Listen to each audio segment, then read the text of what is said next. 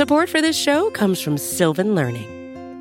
When children love learning, they can tackle any challenge life throws at them. Sylvan's Insight Assessment can help you determine if your child is ready for what's ahead.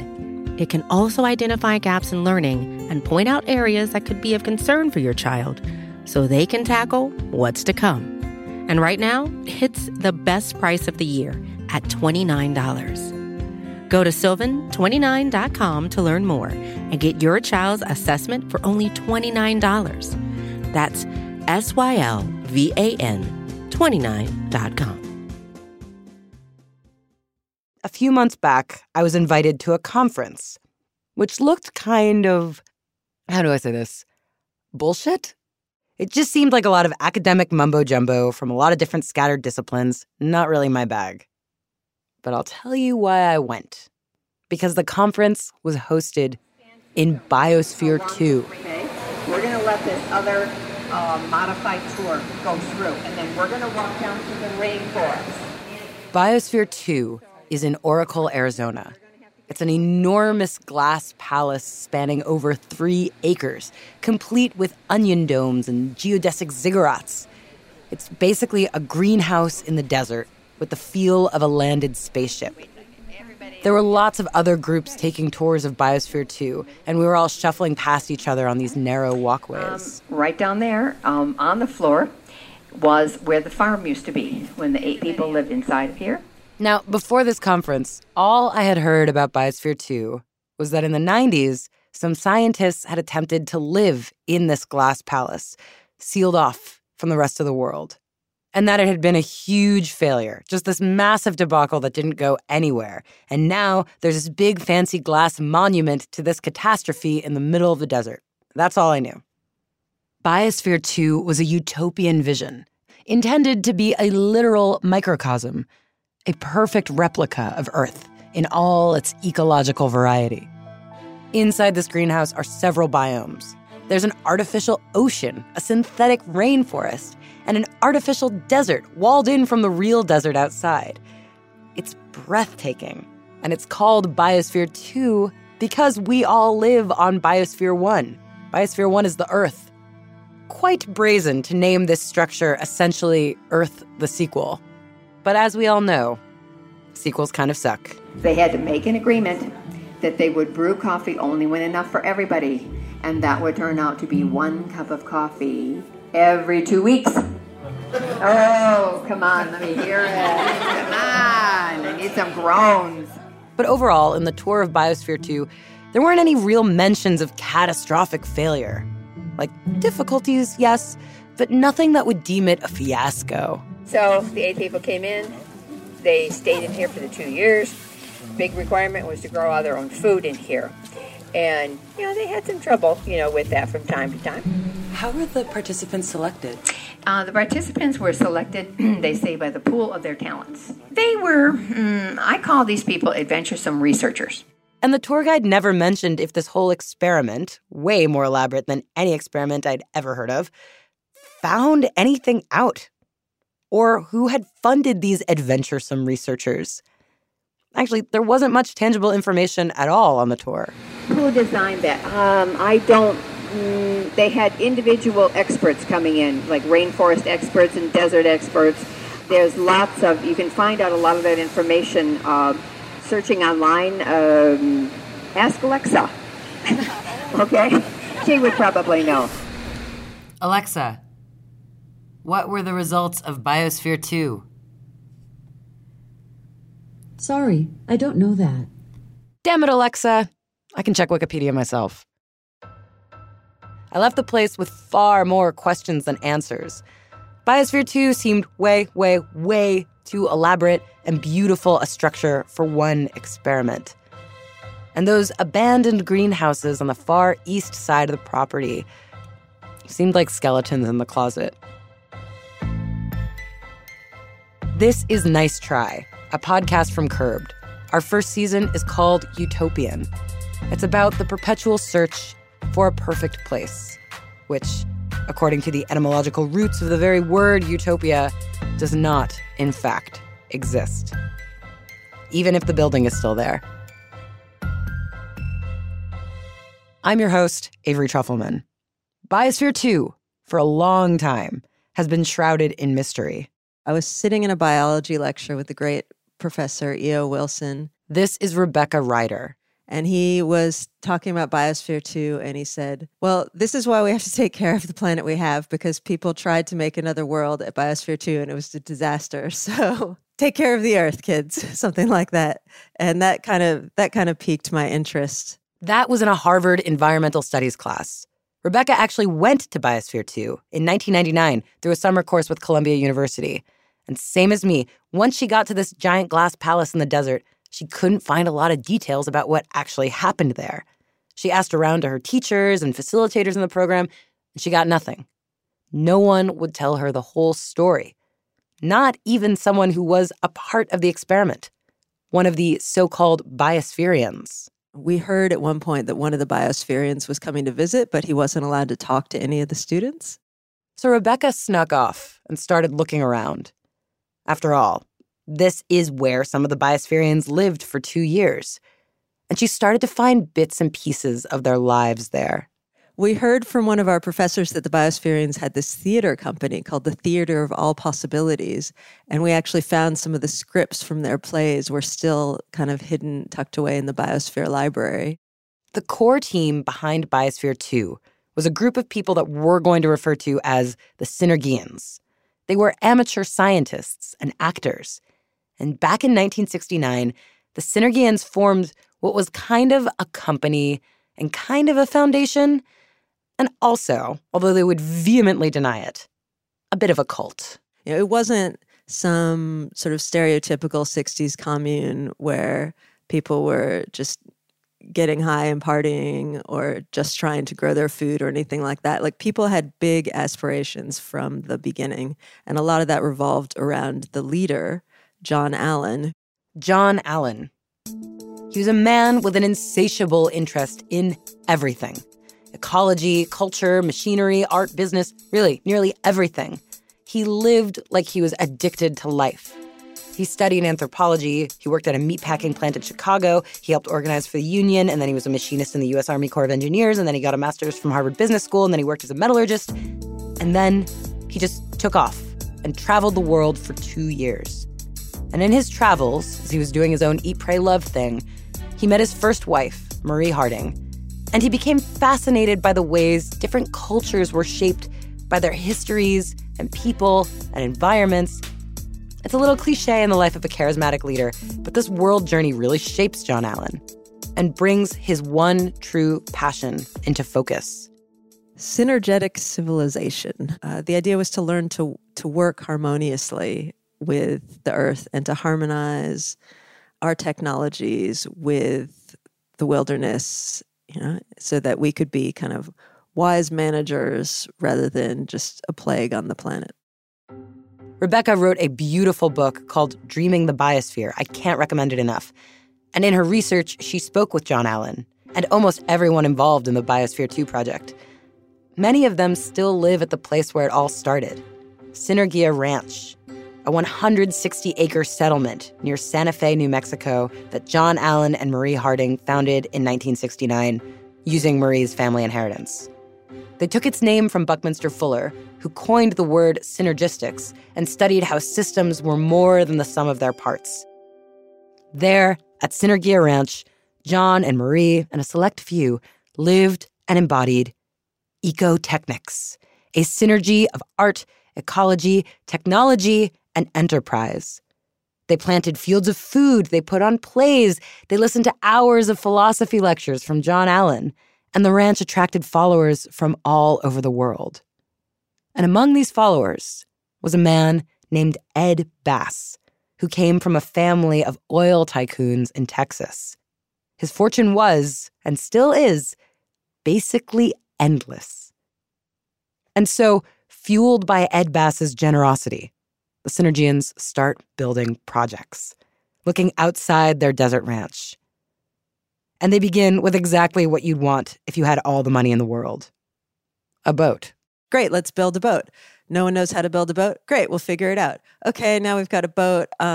Where's another crazy place that we could set up a project? They called their ship the Heraclitus. And then the world became their oyster. So they started buying up other properties and starting ecological projects all over the world. So they bought a ranch in Australia, a farmhouse in the south of France, an art gallery in central London, a slice of rainforest in Puerto Rico, a performance art center in Fort Worth. And the Synergians trotted around the world, from one property to another, or sailed around on the Heraclitus. They're interested in getting to know the world's ecology by buying into as many of the world's environments and cultures as possible. They wanted to learn to ranch and farm and write and build and create business ventures. And all the while, in every place they went, they put on plays. John Allen saw theater as a way to, literally, act out all problems and conflict. The Synergians performed the classics to reenact history, and they wrote new plays about their own experiences and shared them with the many people they encountered all over the world. This was the aforementioned theater of all possibilities. I mean, I have to be honest, when I heard about all of their travels all around the world to, fulfill their fantasies of being ranchers and sailors, I'm like, this is some boomer nonsense. This is crazy. Yeah, I mean, I think that was part of the fascination of my friends and I studying wanting to know about the biospheres when we were in university, too. It's like, oh, well, we're young. We've got a lot of hopes and dreams. Oh, could someone give us $200 million? They were young. They were rich. They were curious, they were fearless, they could act out anything and learn by doing. The Synergians were explorers and masters of all worlds. And so they searched for the next frontier, which led them to Biosphere 2. Okay, we've figured out how to live on Earth, but could we go further? And it was the early 1980s, the space race was a really big deal. In the eco-technical merger of art, ecology, technology, and business, the Synergians envisioned a new way to go to space. We don't want to go to space in a tin can. We want to build a whole ecosystem and live on other planets. The Synergians weren't interested in freeze-dried meals and pouches and catheters and all the sterile trappings of NASA space travel. No. They wanted something utopian and Edenic. They dreamed of a biosphere, a self-sustaining system with lush waterfalls and wafts of frankincense. But first they wanted to build a prototype, a paradise that would be sealed off for 100 years for humans to observe, to study how we could one day live in space, sure, but also something more. An ecologist who helped build Biosphere 2 told us that their work was motivated by the Gaia hypothesis, which proposes that the whole Earth is a self-regulating system. This hypothesis, of course, would be insanely difficult to test, but Biosphere 2 offered a possibility, a chance to watch how life, environment, and atmosphere work together as a complex, singular, shifting system. A system of true synergy. In some ways, Biosphere 2 was another kind of theater. A theater where pure life could play out before your eyes. Yeah, I believe there's an element of that. Not theater in the sense that it was something fake, but in the sense that there was always a narrative, a story that people were collectively trying to believe in around what they were doing. That they weren't just building this facility in the desert. They were building another world. With a savanna, a rainforest, a farm, an ocean. And all these habitats would be populated with life. No, we're not just going to have a lagoon. We're going to have an ocean, and it's got to have a tropical coral reef in it. And goats and chickens and pigs and tilapia and adorable little monkeys called bush babies, which were brought in just for companionship. 8 Synergians would be chosen to live in the biosphere.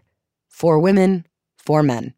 They were of varying ages and backgrounds from all over the world, but you better believe it, they were all middle class and white. The Synergians consulted with scientists to craft complete ecosystems for this confined world.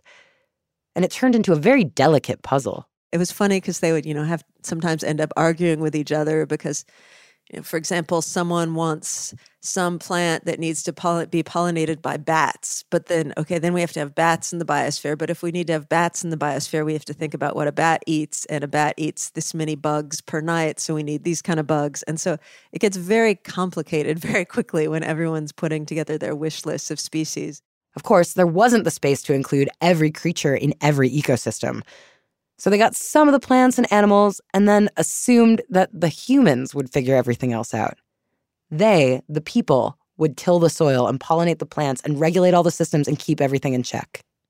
In this initial test run of Biosphere 2, it would be sealed for 2 years. And it was assumed, sadly, that not all life inside would survive. But that's part of the science. They wanted to watch it all play out. So we just need to put everything in at the beginning, and hopefully nature will sort out a balance. But make no mistake, this wasn't exactly natural. One of the great contradictions, perhaps, is that it had this huge diesel-fired power plant because if you're going to put a greenhouse in the Arizona desert, it's going to get pretty hot in there. So they needed a huge amount of power in order to keep it cool. As you can imagine, this little project is running up quite a bill for Ed Bass. And this glass palace of lush rainforest with artificial rain next to deserts, next to chickens and goats in the middle of the Arizona desert was attracting a lot of attention. In 1990, the Washington Post runs a feature about it called Brave Small World. They actually describe it as, quote, a band of latter-day Noahs building a state-of-the-art surrogate planet. The press adores it. The media actually wasn't critical of it. There was all this really glowing coverage. I think they really tapped into this kind of weird American, space is just the next frontier spirit. With national and international attention suddenly focused on Biosphere 2, this project that was just supposed to be one of the Synergians' many undertakings, the stakes became high. It needed to be perfect. It needed to be right. And so the crazy thing was that as the pressure mounted and there was more and more media coverage while they were building the biosphere and leading up to going into it, there was a huge amount of stress on the managers of the project. And so John Allen, from my understanding from talking to people who were around him, was that he'd always been really volatile, but he just started to treat anyone who pointed out any problems as though they might be a heretic rather than actually listening to them. In September 1990, just a few months from when the Biospherians are supposed to get sealed in, a couple of them decide to open up to John Allen about something they'd been worried about. They were pretty sure that the agricultural area in the biosphere didn't have the capacity to feed 8 people all year round for 2 years. This was, of course, concerning, particularly for those about to be trapped in this place. But the 2 whistleblowers were fired. According to Rebecca Ryder, John Allen didn't want to entertain the notion of failure. He had to present a good public face. One whistleblower was actually brought back on the project because John Allen fired and hired a lot. It was just chaos and madness getting this experiment set up, right through to the big opening day. They were working so hard to get inside the biosphere that right as they were doing the ceremony, the final construction crews were actually still inside the biosphere and running out the back doors while they heard that the Biospherians were about to come in. So it was absolutely down to the wire. After the break, we go inside.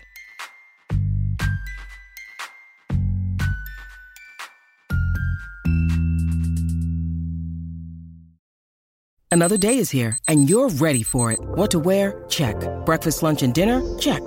Planning for what's next and how to save for it? That's where Bank of America can help. For your financial to-dos, Bank of America has experts ready to help get you closer to your goals. Get started at one of our local financial centers or 24/7 in our mobile banking app. Find a location near you at bankofamerica.com/talktous. What would you like the power to do? Mobile banking requires downloading the app and is only available for select devices. Message and data rates may apply. Bank of America N.A., member FDIC. When you need mealtime inspiration, it's worth shopping Kroger, where you'll find over 30,000 mouth-watering choices that excite your inner foodie. And no matter what tasty choice you make, you'll enjoy our everyday low prices, plus extra ways to save, like digital coupons worth over $600 each week. You can also save up to $1 off per gallon at the pump with fuel points. More savings and more inspiring flavors make shopping Kroger worth it every time. Kroger, fresh for everyone. Fuel restrictions apply. How did you feel when the door shut behind you? Terrified and exhilarated. This is Mark Nelson, a biospherian. I was the second oldest. I was 44. Mark had been working on developing the biosphere for years. And inside, Mark was going to be in charge of waste management. After a huge ceremony with lots of fanfare and speeches about a new frontier, all the biospherians, dressed in matching jumpsuits, looking like the cover of a Devo album, all filed inside the glass palace. And then the door shut behind them. And then suddenly, my God, there were only 8 of us in this world. And nobody had any idea, really, if we would last in there a week, a month. So there was a great sense of adventure. Suddenly, this is reality. This is the show has begun. The experiment has begun. The biospherians shed their heavy jumpsuits. Those were just for show. In T-shirts and jeans, they went about exploring their Eden. So we were theater types, and, we were actually planning to do some theater inside. They managed to do some theater and make some music and run some small science experiments. But in the end, it turned out what the biospherians did inside was farm. They farmed, and they farmed, and they farmed. They became, by Rebecca Ryder's account, little more than high-tech peasants. Because we knew if we didn't grow it, we didn't eat it. This was beyond subsistence farming, because they were also maintaining an ocean and a rainforest and a desert. And with a lack of bees, they were pollinating plants by hand, and they were clearing algae. They were controlling the wind and the rain. They were gods. And they were very, very mortal. All at once. All of that, intellectual understanding I had about the relationship between myself and people and the biosphere actually got into my viscera. Every human action had a natural reaction. The humans and the biosphere were deeply dependent on each other. If they so much as used scented shampoo one day, it would be in their tea the next. In a closed system like Biosphere 2, it's like throwing out a boomerang, and the actions that are put in place have impacts. And in this way, Biosphere 2 was a perfect replica of Biosphere 1. We are connected and dependent on our environment. It's just that out here in our biosphere, we forget it sometimes. My gosh, our farm went beyond organic because anything that might build up in our soil or water or air, it would stay there. And so to avoid using chemicals, their diets changed to fit what the biosphere could produce. Biospherians mostly lived on the easiest crop to farm, sweet potatoes. The palms of their hands turned orange from all the beta-carotene. They found ways to turn sweet potatoes into pizzas and casseroles, and they also made recipes like banana smoothies and banana wine. But it never seemed like enough. You would eat, you'd come in hungry, and you'd have a meal, and you'd go away just slightly less hungry. They all lost weight, a lot of weight. They were farming all day and eating very little. And through the transparent walls of their glass palace, tourists could come and watch the incredible shrinking biospherians on display in their enclosure. We would look at people who were getting larger and larger as we were getting thinner and thinner on our Biosphere 2 diet. So it was kind of hilarious in certain ways. Not all the biospherians thought it was hilarious. As they became thinner and more ornery, the group split into two factions. One essentially saying, we're starving. Clearly this experiment was ill thought out and the people on the outside don't really understand what they're doing to us. We need to open up the seal and get more supplies. Our man Mark was a part of the other group, who more or less said, listen, this is all part of the experiment. these trials and tribulations. We opted for this challenge. We're lucky to be here, and we need to stick with it. These became two warring parties. Imagine for 2 years, you only have 8 people in your little world, and sometimes 4 aren't really even talking to the other 4. But they still collaborated to run the biosphere, but there was absolutely no human warmth between the two factions. And there was another huge problem, in addition to the food scarcity and interpersonal tensions. A problem eerily reminiscent to our own Biosphere 1. There was too much carbon dioxide in the atmosphere. It got to the point where, it was kind of like being on top of a mountain. Like they were, you'd be panting going up the stairs type of thing. At first, they didn't really know why. But this was a problem they should have been paying attention to from the start. According to a 1993 New York Times article, the Biospherians planted 5 to 10 times more organic matter in the soil than you'd ever get on the outside. So every sweet potato they pulled from the earth, every time they disturbed the soil, they would release that much more carbon dioxide. The Biospherians started to have trouble breathing, and trouble thinking, and trouble lifting, and trouble working. And again, the rebel faction says, stop the experiment, we need to pump more oxygen in here. The loyalist faction says, we need to learn to manage this. But it becomes unbearable. I think the highest it got at one point was around 4,500 parts per million. So perspective, what people are freaking out about on the Earth is getting past 400 parts per million, which we're now above. There, it was 10 times higher in there. It was a constant drama trying to keep CO2 down. And it gets so dire, all the carbon dioxide in the air, that eventually both parties agree they need an infusion of oxygen pumped into space. And they get one. And the Biospherians run around with glee, finally able to breathe and think again. But it doesn't last long. The air was still thin. And they were still producing more and more carbon dioxide every day. And they were still starving. And the dissent and hatred in the group deepens. Because, as predicted by the ignored whistleblowers, the biosphere couldn't sustain 8 people for 2 years. The Biospherians quietly began to eat their supply of seeds. These were intended for planting, but they were just eating them raw. And this might not seem like a big deal, but to the Biospherians, this seed eating was a dark secret. I mean, there was just this absolute terror that it was going to be found out by the outside world.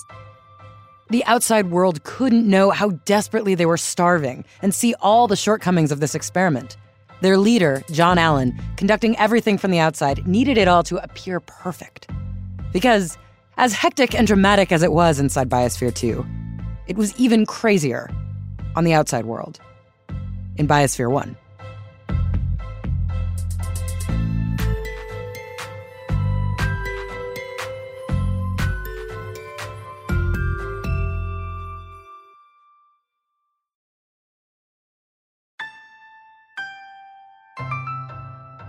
In the outside world, Biosphere 2 is no longer a press darling. Because the media clung to this one question, the question that told the simplest story, which was, will the 8 people last inside without taking anything in or out? And using that as the main metric of success, like it was just this sort of reality show, and if anyone broke what the media perceived as the rules, then the whole thing was a failure. There was that infusion of oxygen, and one of the Biospherians cut her finger and had to be rushed to the hospital and back. And that was all known in the media, but I think probably contributed to this idea that these people have failed. In 1992, the Washington Post publishes another article about the experiment, this time called Biosphere 2, Bogus New World? More and more journalists start to dig into the history of Synergia Ranch, looking at the commune culture, the art, the oil money-funded projects all around the world, and this all starts to seem rather unscientific. The romance of the modern Noah's Ark narrative seems to have lost its luster. And then the question emerged. What are these Biospherians even studying? The model of science that prevails in our culture is that we control everything, and then we change one variable, and then we'll learn something. And that's how we know things. And that's really different from the idea of living with an ecosystem and understanding how to live with it and work with it so that everyone can survive. But how do you study that? Biosphere 2 was about observing and attempting a whole new world by a bunch of people who mostly did not have degrees in sciences. According to Rebecca, Ed Bass, the financier of this project, is deeply mortified. What an embarrassment. He needs to get this project back on track and prove its scientific integrity to the media and the outside world. He hires his own group of scientists to help make it science-y. And his scientific advisory committee starts a review, interviewing staff who've worked on the project, like Tony Burgess, the ecologist who helped design the desert in Biosphere 2. He was the one who made sure it was like a real desert. Any idiot can design a what you call a Disney desert, throw down a bunch of gravel and put plastic underneath it to keep the weeds down and appropriately site a few plants and rocks. But that's not really a functioning desert, and it doesn't evolve at all. Because that was what the whole project was all about. Evolution and growth and change. It was organic and Edenic and chaotic, not a test of one solid hypothesis. It was a different kind of research, which is why Tony thought the scientific review was going to be totally pointless. How could these traditional scientists begin to understand what they were going for? The whole thing was a waste of time because it didn't have any controls.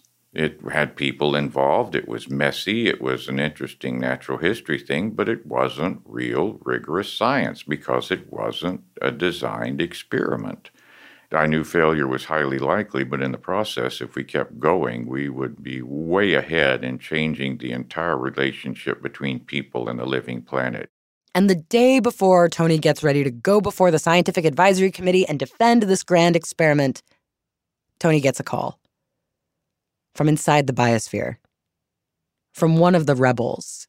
One afternoon, I got this call from Jane Poynter right before the meeting, and she says, I'm worried that the cover-up's going on, that we're eating into our seed stock, and John Allen told us we can't tell that to the Science Advisory Committee, and I don't know what other cover-ups are going on.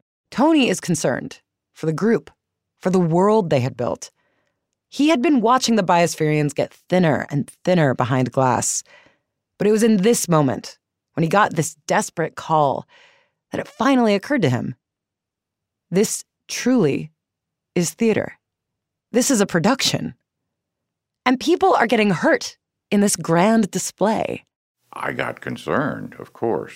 And unfortunately, I felt like I needed to say that to the advisory committee, and that apparently discredited things way more than I intended. Tony shares his concerns with the committee.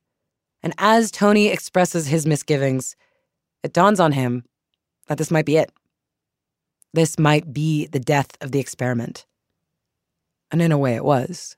John Allen told me later, he said, Dante reserves the lowest level of hell for people who betray.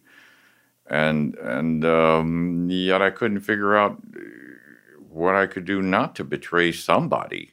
Management tailspins into furious chaos.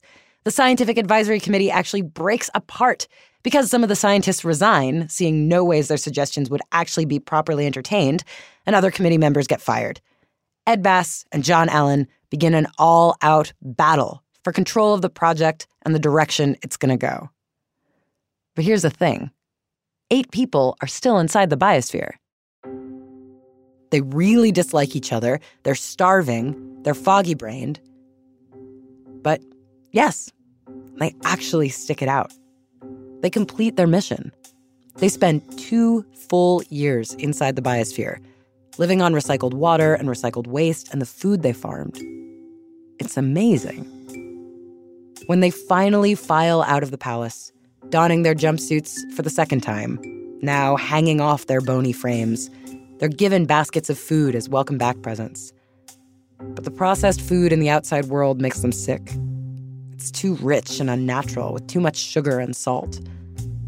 The biospherians had been changed.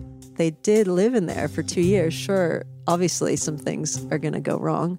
But where did this idea come from that the whole thing failed? The biospherians didn't even just survive the experiment. They learned things. A new amoeba was discovered inside Biosphere 2. It was named Euhyperomoeba biosphaerica.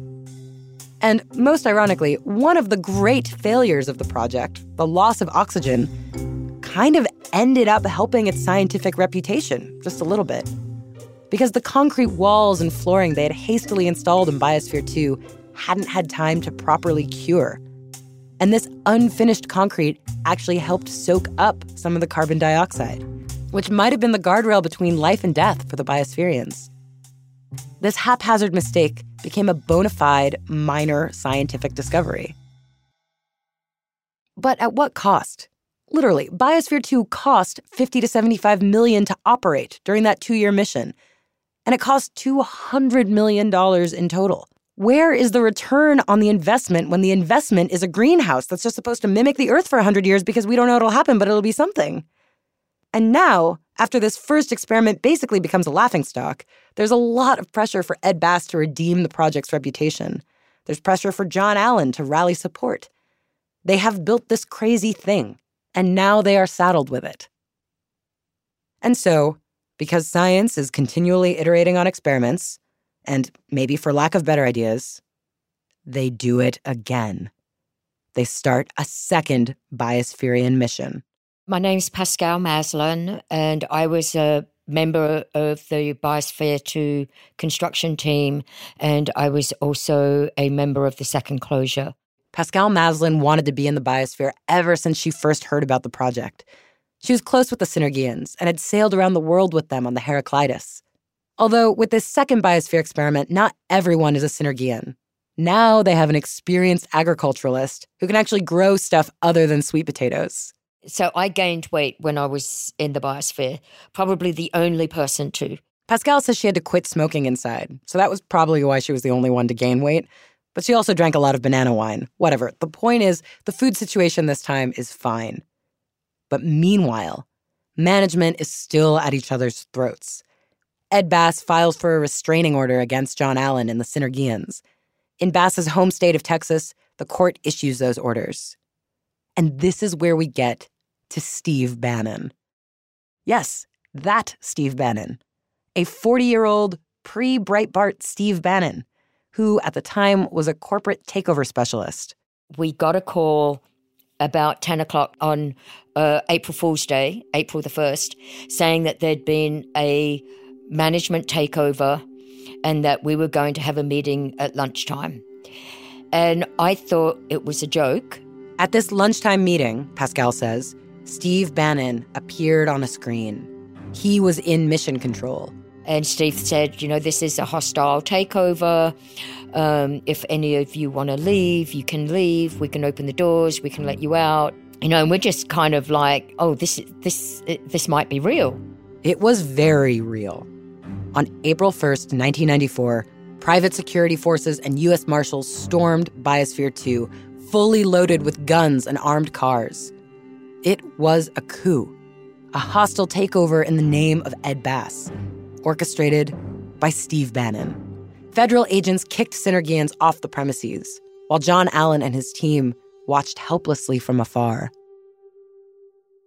You talked to Steve Bannon for this, right? I did. I wish I knew where he was headed, because he just kind of seemed like this boring banker guy who just gave me kind of straightforward answers. But admittedly, now that I know more about Steve Bannon, I understand some mysteries about Biosphere 2. Like, was it really necessary to send in a private security force with lots of guns to take over Biosphere 2?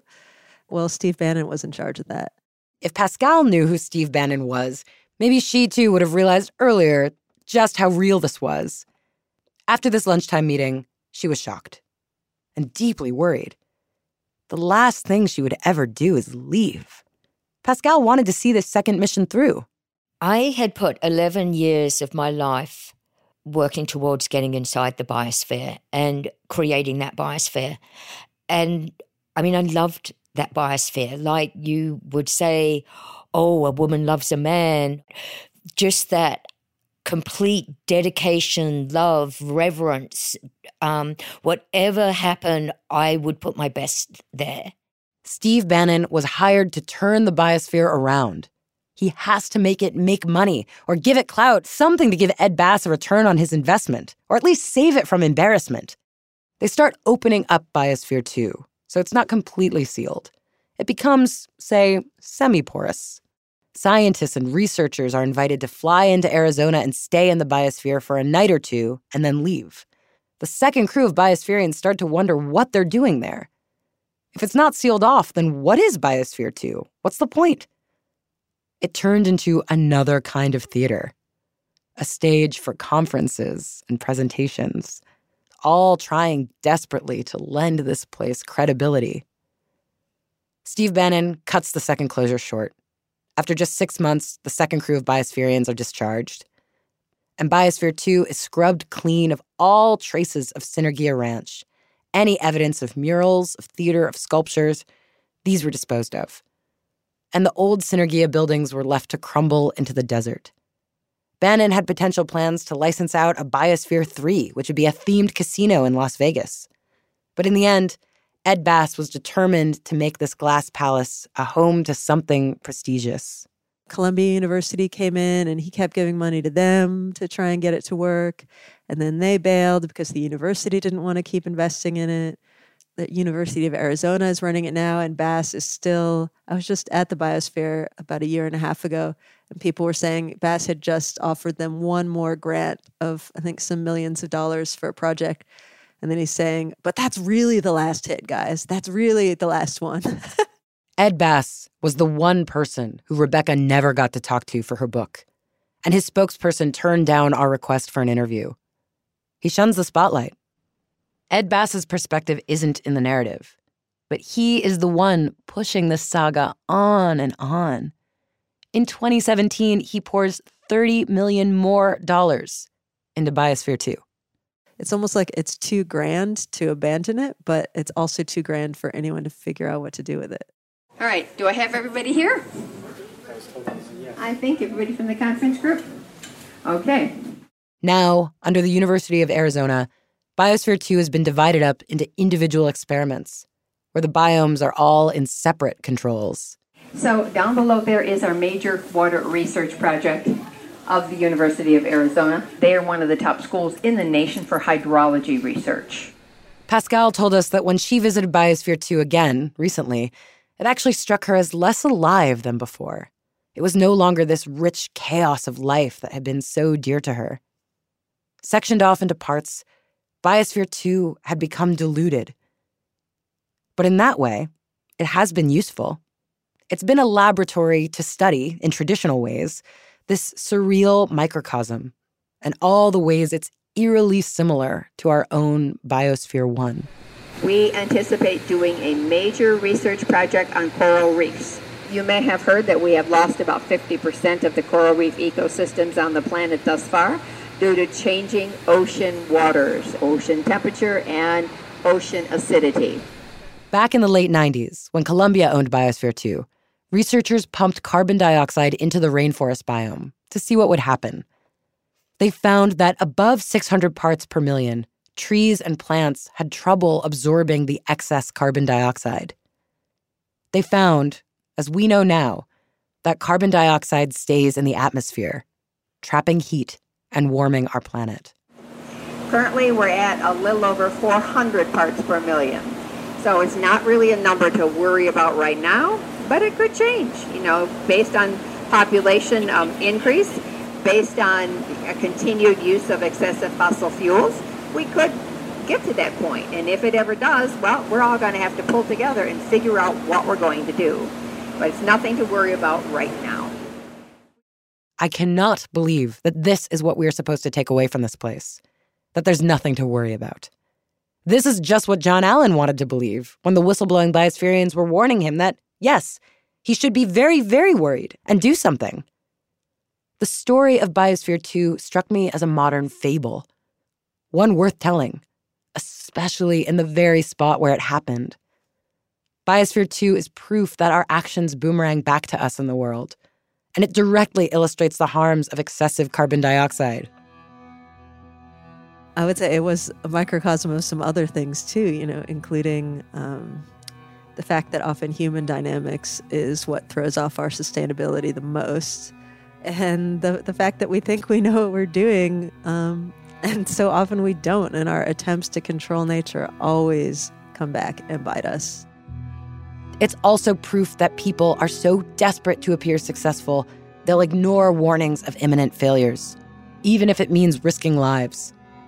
And they will subsequently bury these shortcomings that turn into parables that are in themselves warnings. These stories that we can't pretend didn't happen. We have lemons, we have limes, we have coffee.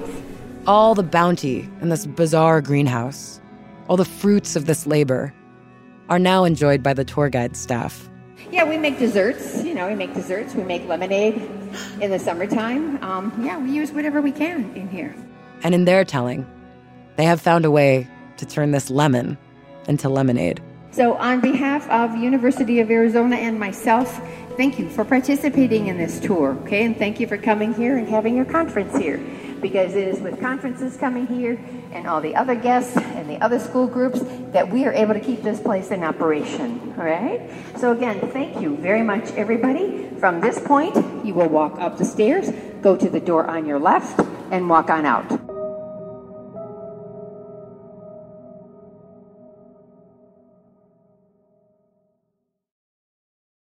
So what have we found from all these utopias so far? What do they all have in common? They were all largely driven by people who had land and influence. That's right, they were gathered around the will and power of a charismatic white man. But maybe it doesn't have to be this way. Maybe there can be an escape for the people in society who really need it, who want to find a refuge from racism and homophobia and patriarchy. Is that possible? It has to be. Somehow. Next week, in the final episode of our season, the feminist utopia that inspired the story of Wonder Woman. Thanks to Rebecca Ryder, whose research for her amazing book, Dreaming the Biosphere, The Theater of All Possibilities, informed our characterizations of Ed Bass and John Allen, who declined to be interviewed. Nice Try's producer is Megan Kinane. Hey, it's Megan. If you like this episode, tell a friend to subscribe on Apple Podcasts or their favorite podcast app. Our associate producer is Diana Buds. Our editors are Audrey Dilling and Lisa Pollock. Original music and sound design by Greg Pliska. Gautam Srikishan is our engineer. Our showrunner is Art Chung. Our executive producers are Nishat Kurwa and Kelsey Keith. Nice Try Utopian is a production of Curbed and the Vox Media Podcast Network. I'm Avery Trufelman, and utopias do not exist.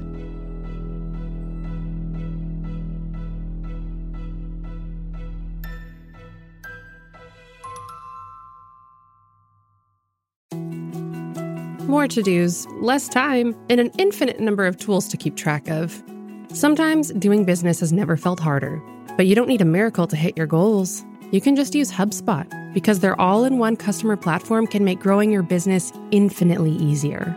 Imagine this: high-quality leads, fast closing deals, wildly happy customers, and more benchmark-breaking quarters. It's not a miracle, it's HubSpot.